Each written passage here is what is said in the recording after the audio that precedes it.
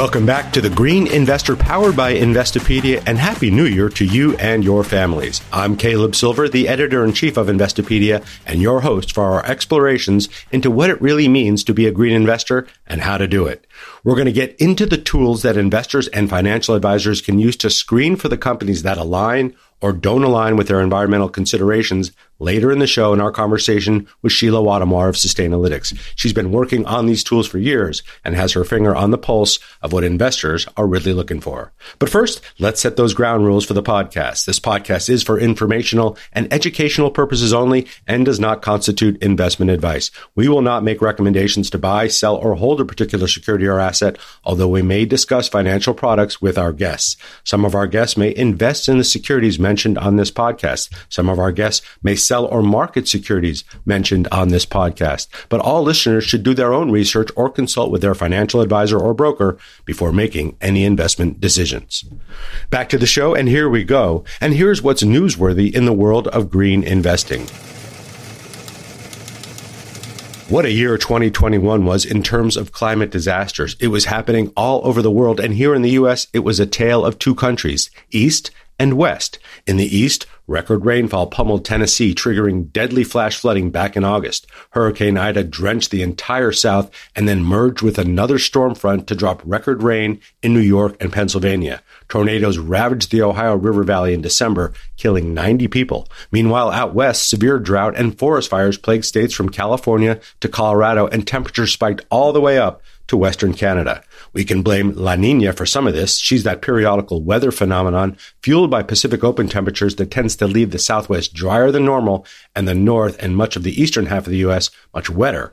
But global warming is having a massive influence over these weather patterns as it fuels extreme dryness in some areas and extreme rainfall in others. If you hadn't noticed, we rarely get light rain up here in the Northeast. When it rains, it pours. And that extreme weather is costing hundreds of billions of dollars in damages. 10 of last year's most destructive weather events cost a combined $170 billion in damages, according to a new study from Christian Aid, a UK-based charity. Hurricane Ida killed at least 95 people and cost the economy $65 billion back in August. A month earlier, floods in Europe caused 240 deaths and an economic loss of $43 billion, while floods in China's Henan province in July killed more than 300 people and cost in excess of $17 billion. 2021 is expected to be the sixth time global natural disasters have cost more than $100 billion, according to global insurance giant Aon. All 6 of those years have happened since 2011. Remember what Spencer Glendon said about the scale of risk around climate change in our first episode? This is what he's talking about. And as these costs piled up on the disaster side of the ledger, global banks and corporations were very busy underwriting so-called sustainable loans and bonds. The proceeds of those bonds are earmarked for environmental projects or to further a company's social or governance goals, and over $1.5 trillion worth were issued last year. That includes $505 billion in green bond sales. And equity investors also piled into ESG and sustainable products. According to Morningstar, ESG-focused exchange-traded funds, or ETFs as we call them, attracted nearly $130 billion in 2021, up from $75 billion in 2020, and investments in early-stage climate tech companies approached $50 billion. Money is flowing into this sector. What's fascinating, though, is that while all this money was pouring into ESG, SRI, and impact products and securities, returns for equity investors focused on these themes were pretty poor last year. The S&P Global Clean Energy Index, which includes companies like wind energy giant Ørsted, Spanish utility Iberdrola, as well as Sunrun, the largest U.S. residential solar company, declined 27% in 2021 after more than doubling in value in 2020. Meanwhile, the S&P 500 rose 28% last year, one of its best years ever, and the Dow Jones Global Oil and Gas Index jumped 35%. It was big oil's year as crude oil prices rebounded more than 60%. 2022 could also prove to be a challenging year for green stocks. Rising interest rates tied to inflation are very tough for companies in the environmental sector since they borrow a lot of money and are short on profits. U.S. policy will also be a factor as President Biden's Build Back Better plan is anything but certain, and that has a lot of money dedicated to green energy projects and companies. Add to that California's recent decision to sharply lower subsidies for green energy projects and the addition of new fees for solar home users, and it's not hard to see a lot of obstacles in the way of the green energy sector's outperformance in 2022. If the financial services industry was a country, it would rank as the world's fifth largest emitter of greenhouse gases. That's the conclusion of a recent study by the Sierra Club and the Center for American Progress. It shows that 8 of the biggest U.S. banks and 10 of the largest asset managers combined to finance an estimated 2 billion tons of carbon dioxide emissions based on year-end disclosures from 2020. That's just under 1% of what Russia produced last year. The report states that these institutions would reduce their contribution to carbon dioxide emissions if regulators, including the SEC and the Labor Department, make them take the following steps. Require all financial institutions to disclose all emissions embedded in their portfolios and attributable to businesses for whom they provide services. Ensure that investment fiduciaries keep their commitments to clients and the public, including those related to how they invest and how they vote their shares. Incorporate climate risk into the supervisory ratings they assign to banks. Administer climate-related stress tests to identify the bank's potential losses from climate change. Require that banks fund riskier investments with more equity capital and less debt, implement climate risk surcharges on global systematically important banks, adjust deposit insurance premiums to reflect climate-related risks, and proactively address racial and economic justice issues that intersect with such climate risk-related reforms. The Sierra Club and the Center for American Progress, both very progressive organizations, cite a Swiss Re report from May that says the global economy risks losing more than 18% of current GDP by the year 2048 if no action on the climate crisis is taken. For perspective, the U.S. economy contracted about 4.3% during the Great Recession, so we're talking about a very steep drop-off here. And just like 2008, the report says that the people who will be most damaged by a climate crisis-induced crash are those who did the least to cause it, communities of color and low-income earners. On the deal front, S&P Global, the index and ratings giant, has acquired the Climate Service in a deal that will enable the index provider to offer its clients more robust and comprehensive climate data, models, and analytics. The Climate Service, which was founded in 2017, has developed the Climanomics platform, which is a tool that quantifies climate risk. The platform models physical risk, including extreme temperatures, drought, wildfire, coastal flooding, cyclones, and water stress, and also provides clients with intelligence regarding transition risks, such as changing legal, regulatory, and market conditions. Terms of the deal were not disclosed, but take note that if S&P Global, the largest provider of securities indexes and credit ratings, is investing in a climate risk service, we know that institutional investors are starting to take this very seriously. We get a lot of questions here at Investopedia about how to invest along with your environmental or social preferences and what tools to use to find the right securities for your portfolio. Preferences and tools, two of the key components every green investor needs on their journey into green investing. Sustainalytics, now part of Morningstar, has been building those tools for years and has a pretty good handle on investors' preferences. I'm delighted to welcome my friend and global head of ESG retail wealth strategy at Sustainalytics Morningstar, Shila Wattamwar, to the Green Investor Podcast to talk more about this. Welcome, Shila. Thanks, Caleb, and thanks for having me on. Looking forward to speaking. So good to have you here. You know, and we know that there is so much interest in ESG or sustainable investing or whatever we're calling it these days, and it keeps growing every year. The assets keep flowing in, but there's still a lot of confusion among investors about what that really means and how to get started. How are you trying to solve for that at Sustainalytics and Morningstar? Great question. And you know, Caleb, I think back to when we first spoke, it was probably about 5 to 6 years ago when we first launched the Morningstar Sustainability Fund Ratings, or the Globes as they're often called. And at that time, it really was an introduction to sustainable investing to the retail and wealth investor. And it's, you know, I think it's been on their mind for a while, but they really didn't necessarily have the tools and insights that they needed.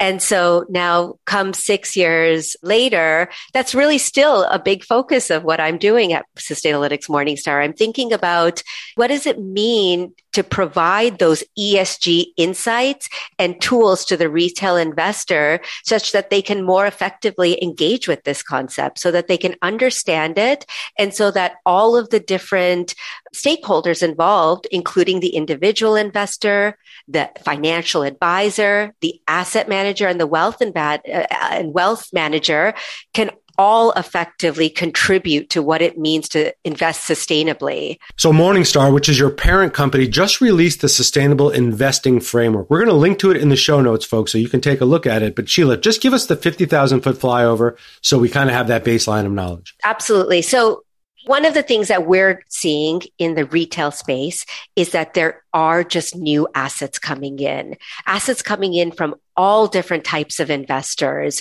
younger investors, investors in different global regions. And that is really associated with people wanting to invest in particular ways, in more personalized ways. So ESG, or sustainable investing, is a really great means to personalize those investments.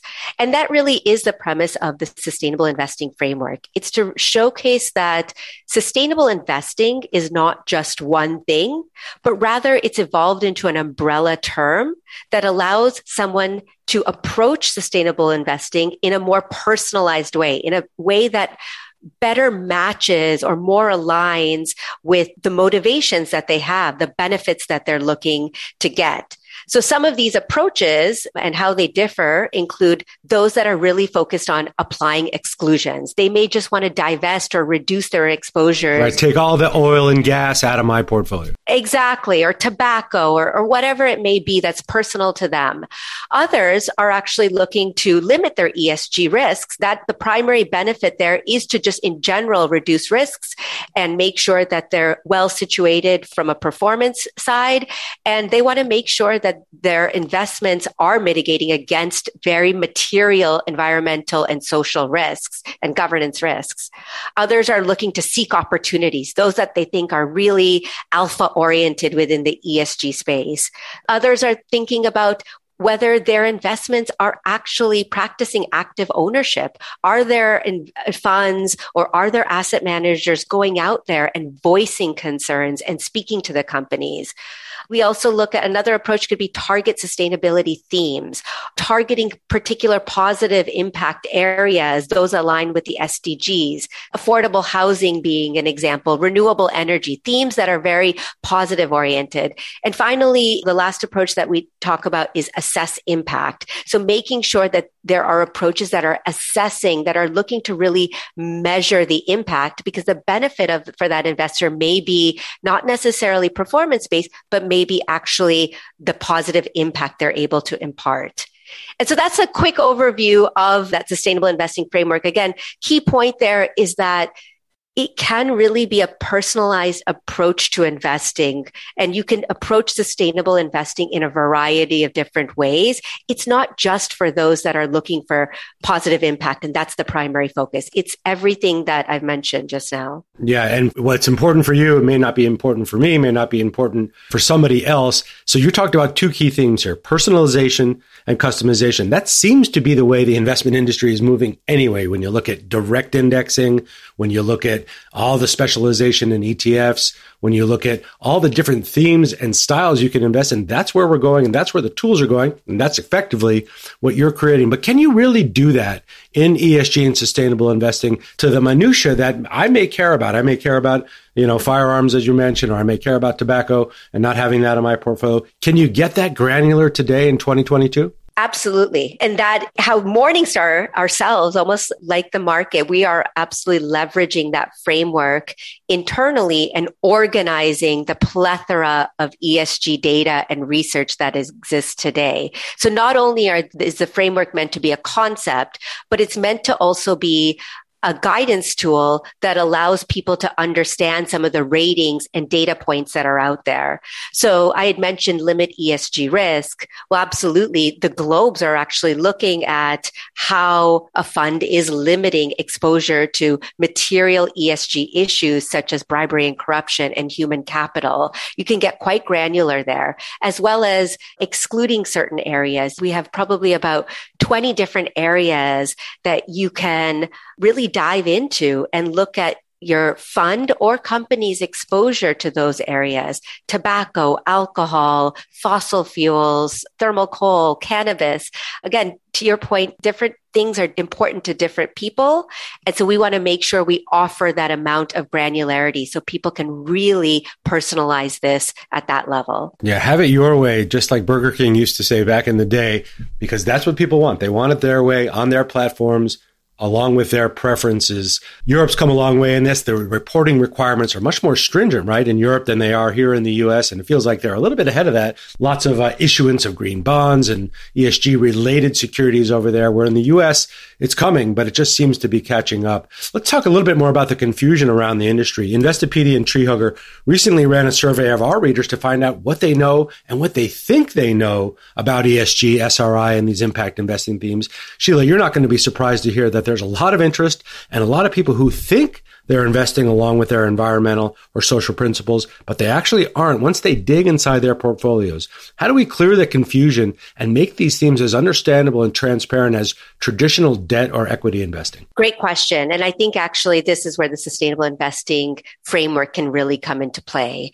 There, again, I think a lot of sustainable investors have a misconception of what they're investing in because they're thinking about it from maybe a positive impact standpoint and not thinking about it from that risk mitigation standpoint.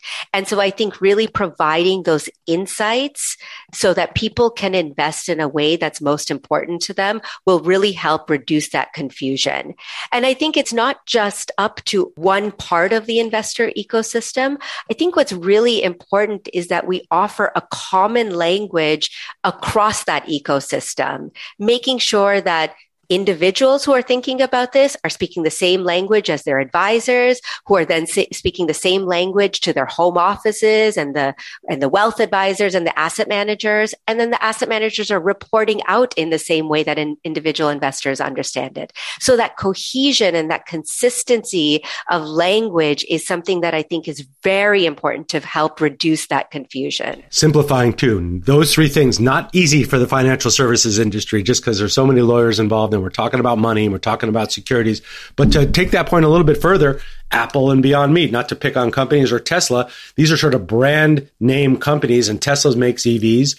People that we surveyed think it ranks very highly, or they think it's the most sustainable company in their portfolio. It might very well be, but it doesn't always score that well when you look at ESG ratings. Similar with Apple, similar with Beyond Meat. Beyond Meat makes those non-animal-based meat products. It has other issues. So when you look at brand and why so many investors who don't understand this are attracted to brand and what they think is right, but it's not necessarily always what is the company that scores the best across, along with the criteria they think is the most important, right? Those are two great examples. Tesla, to your point, creates EV, very positive product. And so from an impact standpoint, has high positive impact. But when you look at it under the lens of ESG risks and how much they're exposed to and how well they're managing those material ESG risks, they actually don't rate as well. They rate as high risk because they have human capital issues and product governance issues. And so it is, again, very important to understand the lens in which you're looking at a particular company, because it can really lead to a fund or portfolio of very different investment vehicles. Yeah, there's no one size fits all, and it is about preference and the thing you care about. But there are so many tools out there and filters and way to screen companies, including the ones you've been building for years and the ones you're working on now, that help investors say, no, these are the things that matter to me, and you can get very granular in your own portfolio. But for new investors out there, Shila, trying to construct their portfolios, or even for the seasoned investors who are trying to green up their portfolios, so to speak, in air quotes, well, how do you suggest they get started? It's something that we think about a lot. And so over the last year, I've kind of broken it down into any investor or any part of the investment process has to think about three things. They need to think about how to construct their portfolio, manage their portfolio, and then communicate out on it. And so in that construction piece, I think one of the first pieces is to really understand your preferences, or in the case of the advisor, their client's preferences. Understand what part of that ESG framework or the sustainable framework that a client cares about most, what aligns with their motivations or the benefits that they're looking to get. And as a result of what preferences come out of that, they can then better construct the right fund or the right portfolio of companies that align with that. So they are indeed getting what they need. They are actually investing in the companies that they thought they were investing in. No surprises, no confusion. So asset and wealth managers need to create those funds and portfolios by choosing the right funds and making sure that they're choosing the right companies through the research that we provide, through the analytical tools and capabilities that we provide so that, again, they can make the right choices in accordance to that. Financial advisors also need the ability to construct those portfolios with the right funds, considering their clients' preferences. So there you would need screeners and, again, research on companies and funds, basically those insights that you need to make the right choices based on those preferences. Once you've kind of gone through constructing the portfolio, we think about, well, what does it take to manage that portfolio? How do we make sure that we're still keeping up with what we want to capture within our investments? And so there, again, the investors need the ability, they need the tools to manage those funds, track them, make sure that they're meeting the requirements on an ongoing basis. So those are some of the tools that we think about at Morningstar. And then finally, communicate. Investors are just demanding more and more transparency. Exactly to your point, they're surprised at what they're invested in because they care. They want that transparency. They want to know exactly, what it is that they're holding. And so reporting is an extremely important piece to that communication. Reporting provides, again, that transparency, and it shows an investor what they're exposed to in their portfolios, making sure that we're creating the right portfolios for them. And so again, when I think about all the tools and insights needed for the retail wealth segment, I think those are all crucial because it allows investors to really engage with sustainable investing across their investment process. And you learn by doing that because you actually discover the kind of investor you really want to be, and you learn so much about these companies and how they actually operate. Such a great educational opportunity. For years, Sheila, we've talked about this since the first days we met for over the years. There was the performance issue, right? I want to invest along with my conscience, but I'm not willing to give up alpha. I'm not willing to give up returns on that. That's not the case anymore.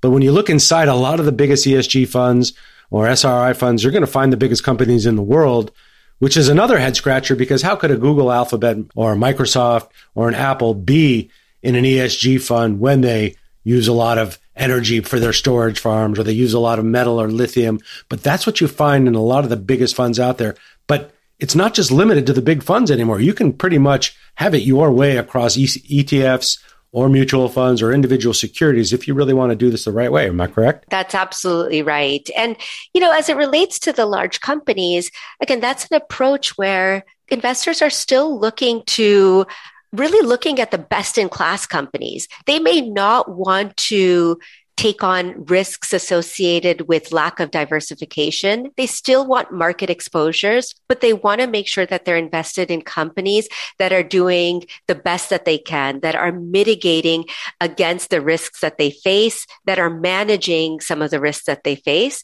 And so that's why you see some of those large companies within some of those sectors, even though they may be high impact. So that best in class approach is still something that we see all the time. It's not to always say divest out of anything that's high impact. It means there could be different ways to approach sustainability. Hey, we know so many new investors joined the stock market in the past year and a half amid the pandemic, started investing or trading for the first time.